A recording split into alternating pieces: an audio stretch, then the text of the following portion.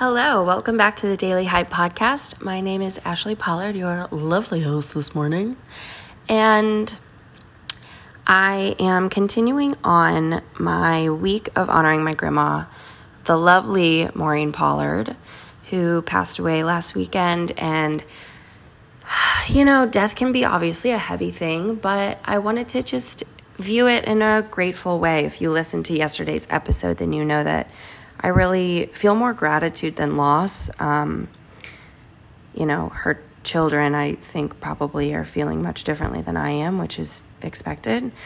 But I feel so grateful, and I feel so amazed that somebody as graceful and kind and innocent as she was with people, even though she has seen so many things in her life and had so many troubles, she still was this happy-go-lucky, innocent person. And I truly don't understand how someone can be like that. But there's something that I wanted to share with you, because today I want to start sharing more about the lessons that I've learned from her this week. And one of the lessons is okay, so you know how when someone tells you something about their life and we feel the need to interject, right? We say things like, you know what you should do? Or, oh my gosh, I read this wonderful thing that I think you'd be interested in. Or, wow, I never thought of it that way. Why don't you do this, this, and this? We kind of granted, a conversation should be a little bit of a tango, right? But we interject.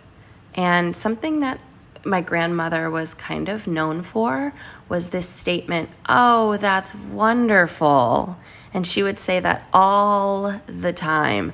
And listen, there are so many of us cousins. And my grandma was not only just a grandmother to all of us, she was a great-grandmother and a great-great-grandmother. And what's funny is that she never told any of us really what to do.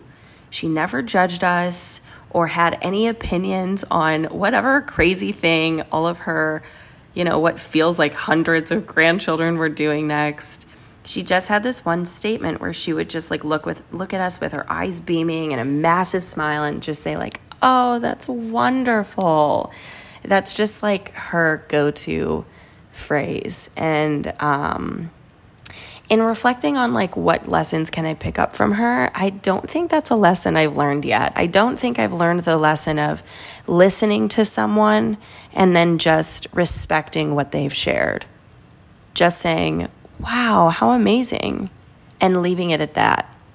Not pushing an agenda, not interjecting my own experience. Not that any of that is bad.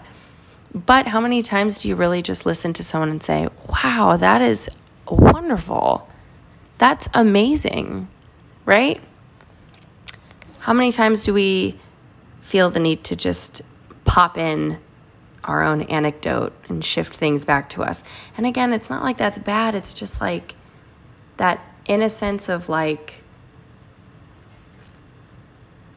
just listening and absorbing the other person's story.